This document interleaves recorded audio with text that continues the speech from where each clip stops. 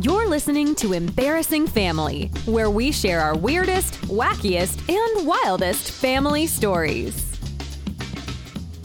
Hello, everyone. We have Stuart Allard. He is our guest today. He is a comedian from the Windy City of Chicago. So, Stuart, I hear you have some embarrassing family members. So tell me, which one is the cringiest out of all of them? Ooh, that's a good question.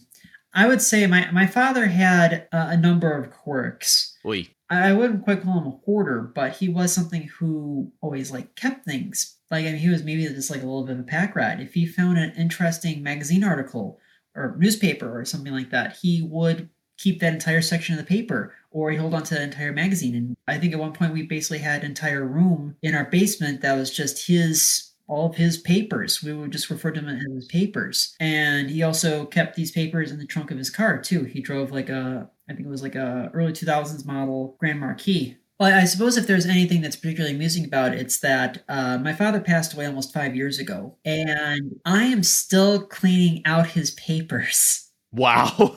It's just really been a challenge sifting through magazines from, 35, 40 years ago. Yikes, that old. Yes, I mean, we're talking about some magazines going back to maybe the early 1970s. Yowza. If there's anything that he liked to collect as far as newspapers were concerned, it was the travel section of the Sunday paper. That's not really a thing anymore, but until maybe about the early to mid 2000s, the Sunday newspaper, we had the Tribune and the Sun-Times here in Chicago, would have a pull-out travel section, and he would hold on to that because he was fascinated by travel. He loved to travel. But even then, it's those travel sections get pretty thick. And he had a number of magazines too. He had very varied interests as far as magazines were concerned. I mean, having every issue of National Geographic is pretty commonplace for a man of his generation. But he also subscribed to Travel and Leisure. He subscribed to European Travel and Life. He considered the stock market a hobby, so he collected a bunch of financial magazines like Money, Fortune, Business Week. I think there used to be a magazine called Financial Report or something like that.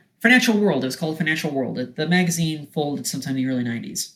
A magazine called Financial World actually ran into financial issues. Gotcha. That's very ironic. You think they know how to manage their finances better. Right. But it's just remarkable that I, myself, and my mother and my sister both underestimated how much of a project it is to kind of sift through everything. Because we tried cleaning stuff out when he was still alive. He had a bunch of health issues the last 2 or 3 years of his life and was not able to access that particular room in our basement. So there was some cleaning that we had to do that was kind of on the down low. But even then, it was oh, no. There's this great article on page 44. I need that. I want to take advantage of a subscription opportunity that expired in January 1990.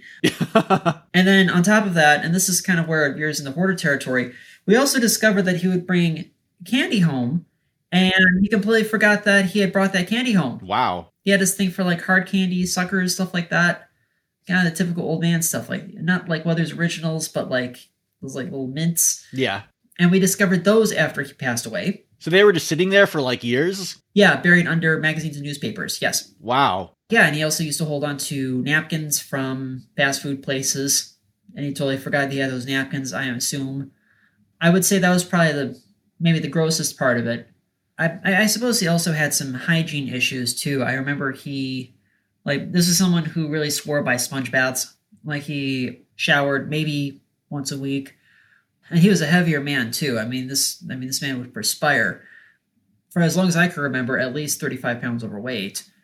It sounds like I'm taking a massive crap on my father, but we had a lot in common. I feel like I've inherited his love for reading, but at the same time, it's a lot of ways kind of a cautionary tale. Right. Because now we live in an age where if there's an article that I liked, I could just put a bookmark on Google Chrome or something like that, and it's not taking up space in this one room in our basement or anything like that.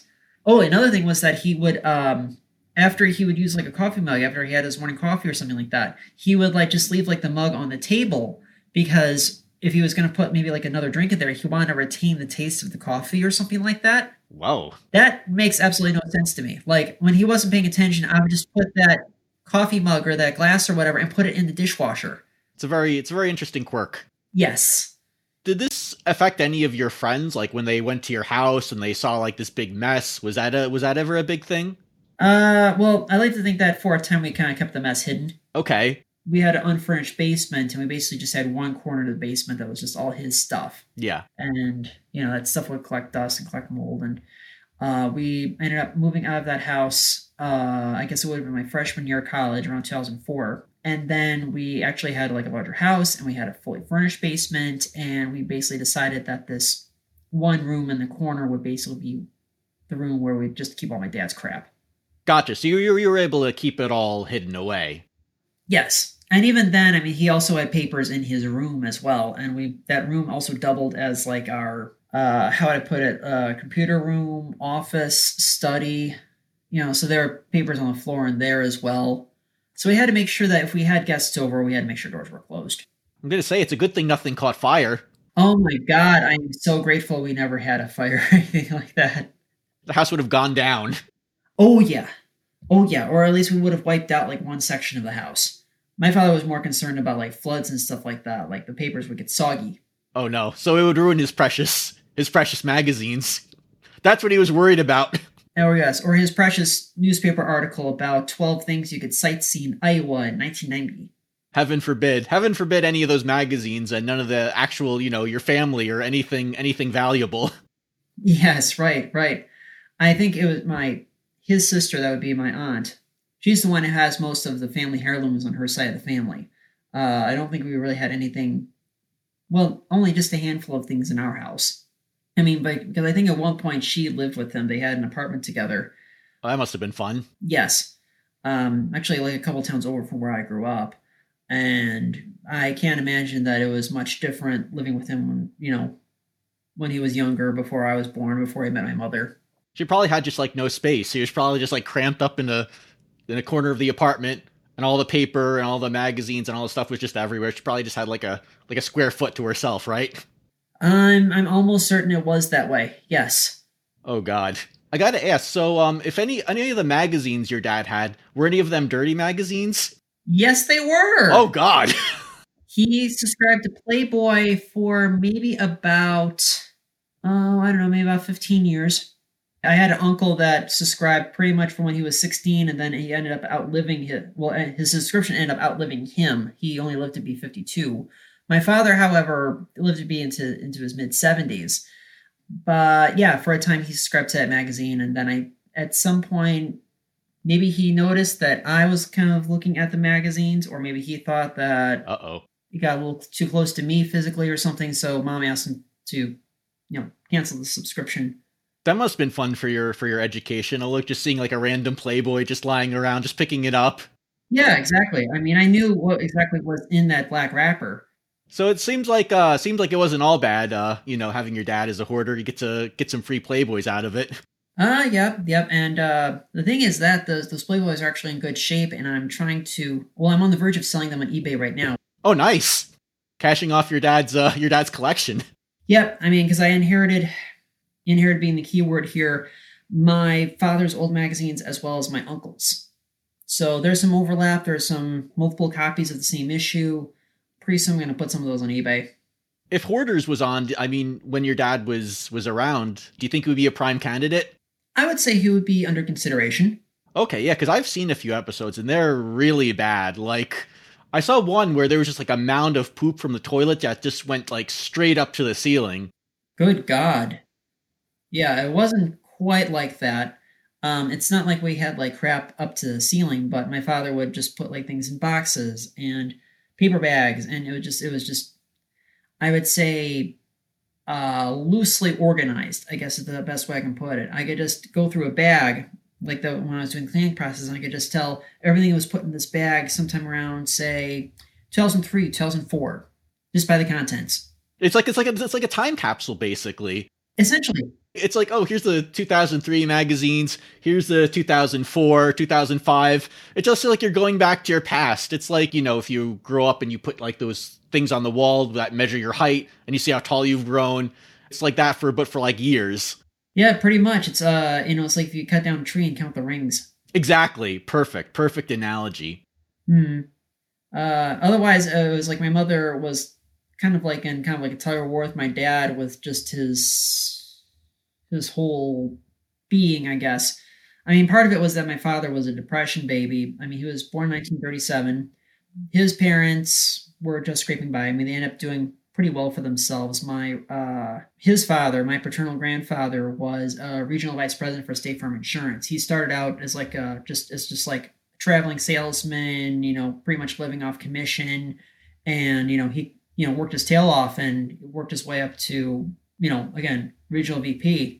But at the same time, that kind of their whole ethic of not wasting anything, not squandering anything, not throwing anything away, everything can be repurposed. I think that mindset kind of stuck with my dad. Yeah, so it's kind of like a product of his time, growing up in the Depression, I'm sure you're valuing things more, and, you're less inclined to throw things away. So I think that's kind of interesting how it affected that mindset, not just of him, but just like of a whole, generation. Yep. Waste not, want not. Yeah, exactly. So I know you said you had a few other embarrassing family members. Could you tell me about some of those? Okay. So as for my mom, I mean, I got along relatively well with my dad, but I did have a tendency to kind of clash with my mother. My mother has also passed. I guess what I remember most about my mom is that she was a little, I guess we could say like a technological Luddite. I know the feeling. I have parents who are like that too. My mother would have been perfectly happy living on a farm if it weren't for the fact that she was always sick as a kid. Our great uncles actually had a farm on her side of the family, and just too much of a liability trying to do like stuff on the farm. Just because you couldn't carry anything, just you couldn't keep track of things. She could be a little flighty and spacey at times too. But I digress. I mean, this is someone who, honest to God, was saying like in the mid 1990s that computers are just a toy, they're a fad, they'll be gone in a few years, they're just too expensive, and it got to a point where, because I was late grade school, early junior high at the time. It was getting to a point where my teachers wanted all of my projects typed and everything, and she couldn't understand. Hey, I have an electric typewriter. I just used a typewriter. And then she talked to my teachers about this, and it was like, no, we're kind of past the point of electric typewriters. I think this would have been late 97, early 98. We caved and we finally bought like a PC. It was an IBM, if I recall correctly, that operated on Windows 95, because Windows 95 was the new thing at the time. Windows 98 didn't come out until later that year. Yeah. But at the same time, she refused to pay for internet because she thought it would have been too much of a distraction.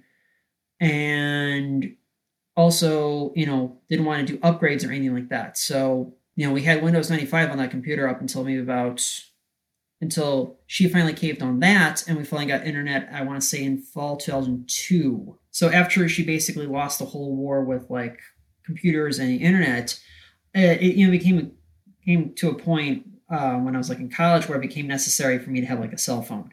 Like it was just a certain couple of things occurred, I should say, where it made sense to have like some way of like communicating with people where I didn't have to like run over to the nearest payphone or something like that.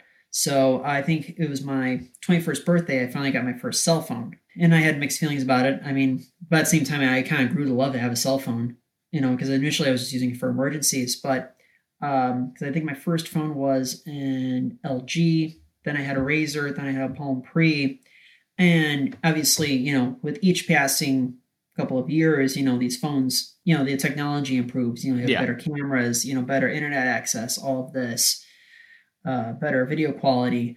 And again, my mother being the Luddite, was convinced that cell phones were just expensive toys. I think my sister ended up giving her a cell phone, but she had like the most like basic phone where she really only used it in case there was like just an absolute emergency.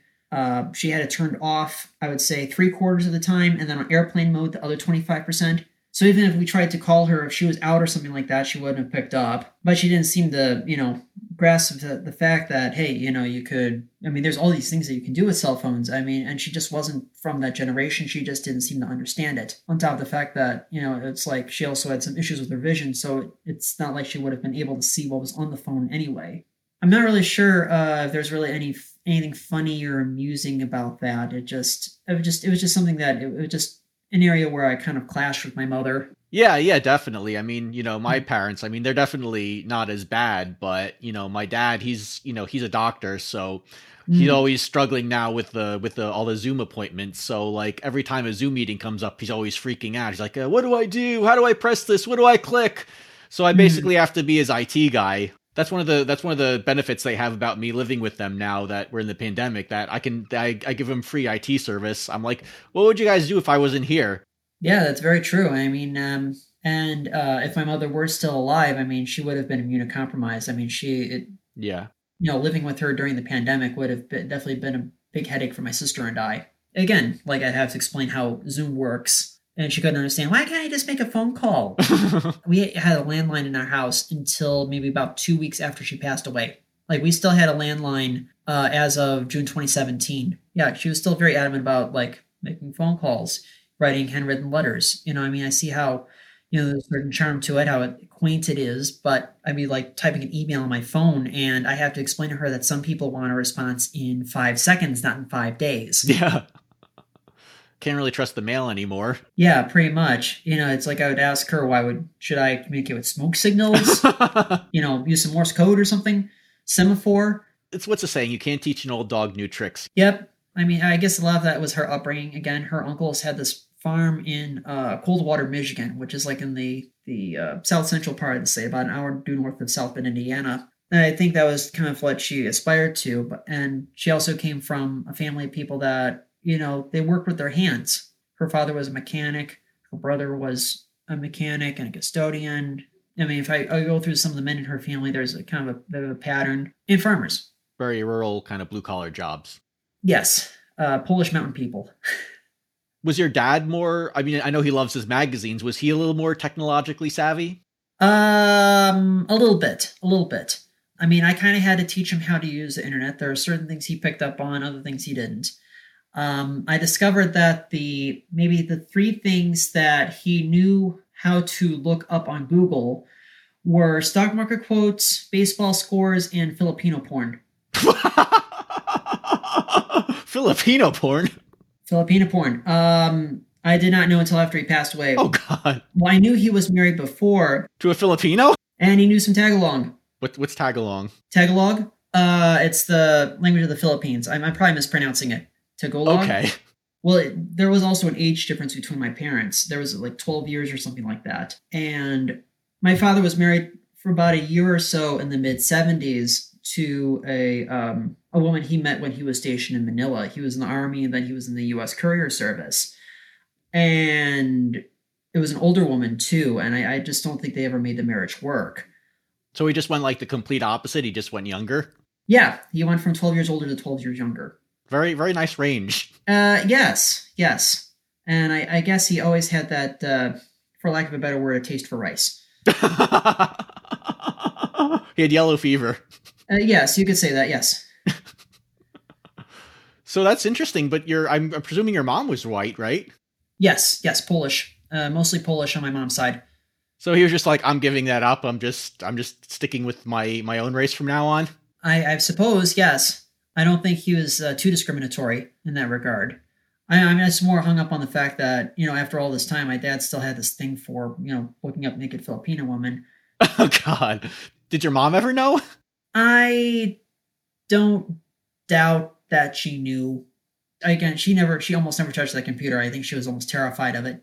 But yeah, there were a couple of instances where I would just walk in. I mean, it's not like he had his pants down or anything like that, but God forbid. But he would, be glancing at scantily clad women from Southeast Asia. I'm hoping you don't have any, you don't find out you have any Asian half siblings.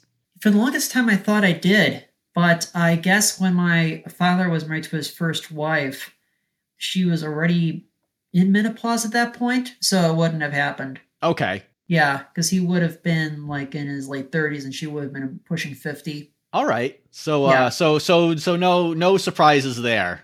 Yeah, I mean, there was a part of me that, thought maybe there was like something that my dad kept under wraps. He almost never talked about that first marriage. I found out about the first marriage almost by accident because his first wife wanted to stay in communication and my mother completely objected to that. Her name was Linda. Linda would mail letters, a couple times a year, handwritten letters, just asking how he was doing. I don't know if he ever replied or anything like that. I have a couple of those letters, but yeah, just the very mention or allusion to Linda made my mom upset. Yeah, I can't imagine having a your ex-wife always contacting you. Yeah. Just even if it was just a couple times out of the year, just like they had an extra international postage because it would come from the Philippines. And I have no idea if Linda's still alive. I think the last time we heard from her that I know of was around 2010, 2011. This woman would now be in her mid 90s. Yeah, so before we go, I know you say you're part of a improv duo and you do weekly Zoom shows. Could you tell me a little more about those? As a matter of fact, it's twice a week. Oh, twice a week. Okay, so bi-weekly. Yes. Gotcha. So I'm one half of an improv duo called Flower Shop Bangers. We have been performing together since spring 2013, and we've been hosting Zoom comedy variety shows, more on that in a second, pretty much since the beginning of the pandemic. We did maybe like 5 or 6 shows in a bar. We were producing the show in a bar up until the pandemic had started. So we only got to do like 5 shows in person the entire 2020 calendar year, because it was like we called the show Summer Regular Sundays because it really was like almost every other Sunday. Sometimes we just do 3 Sundays out of 5. It varied. Sometimes consecutive weeks. It would be varying, so hence the name. And initially, that first show was just kind of like a dry run to see if we even do a show like this on Zoom. I was able to book guests and to get everything together in, maybe about 48 hours. And then after the show, my partner, Dan Anderson, asked, I think that went well. You want to do another one? And I was like, next Sunday? He was like, well, you could try do another one this week. It's not like we're fighting for time in the bar or anything. So we, again, 48 hours notice, put together a second show that Wednesday. So one thing led to another, and we just kept going. We call our show, depending on the day of the week, semi-regular Sundays or semi-regular Wednesdays. At this point, the name essentially means nothing. And initially, we were booking comedians and improvisers that we knew from Chicago, or at least people that used to be in Chicago but are now, scattered across the country, New York, Los Angeles, what have you. And through that, we started networking, and we've been booking Zoom comics pretty much across the country. We try to incorporate improv into the show. It has been, admittedly, a struggle to book improv teams to perform in our show.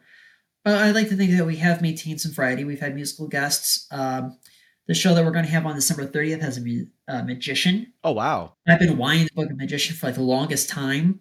So I'm just absolutely thrilled that we're going to see some sleight of hand. We've had at least one person read poetry. We've done interviews. I've done interview segments. Just people who have like stuff to promote, just people that I find fascinating. It's a pretty eclectic show, and I hope you all tune in, where it's every Sunday and Wednesday at 8 Eastern, 7 Central. And the show goes on for about, it could be anywhere from an hour to 90 minutes. Nice. That sounds like a lot of fun, and definitely a great way to keep people entertained, especially during this crazy time. Yeah. So also in 2013, I launched a comedy page. It's basically a Facebook humor page where I post late night style monologue jokes. Kind of the set up punchline thing that you'd hear like in the first 5 minutes of watching like Conan or Jimmy Fallon or something like that. And well, initially it was just I occasionally post jokes as status updates, and then someone I knew through IO Chicago named Cesar Jaime suggested that I contribute jokes to a page for IO Theater alumni, and then at some point he was going to spin me off to my own page. I think I lasted about a month on that page, but he was able to, launch a Facebook page for me, and then he basically gave me the reins. It hasn't grown as quickly as I would like to, but at this point, I just passed 1,800 likes. Wow! It'd be pretty nice if I made 2,000. That'd be a nice, nice round number. I'm trying to, get milestones. At this point, a year ago, I think it was only at about 1,500. So it's growing. I like to think that it's like the Flower Shop Bangers remote shows, that it's been one of those things where a little bit of positive word of mouth goes a long way. Yeah, well, I think it's a good goal for 2021, getting up there, hitting that nice milestone. Oh yeah, for sure. It's it's kind of a labor of love for me. For me, it's been kind of a struggle for me to be creative and, kind of put pen to paper, especially with everything that's, going on right now. Just coming up with 6, maybe 7 jokes a week has been a motivator. I have certain, liberties that, say the average late night writer may not necessarily have. I mean, I only occasionally cuss in my jokes, but even then, it's like, I might touch upon a topic that a show on NBC or CBS is not going to touch. I think it's definitely a good idea to, to focus on the humor focus, especially with all this craziness going on. And so I think it's great that you're doing that. And I definitely, look forward to reading it and seeing some of your wry observations. Oh, please do. Facebook.com/Stu News. Guys, you hear that? Go to Stu News, give him a like, get him to that milestone. He really, really help him out. And check out his improv group too. Where can they find more about that? At Facebook.com/FlowerShopBangers. All one word. Excellent. Well, Stuart, you've been a great guest. I hope you reach that milestone, and I hope you have a great new year. Absolutely. Likewise. The pleasure was mine, Dave. Thank you so much for listening. If you've enjoyed this episode, please subscribe and leave us a 5-star review. Would you like to be a guest? Please send a story about your embarrassing family member to embarrassingfamily@gmail.com.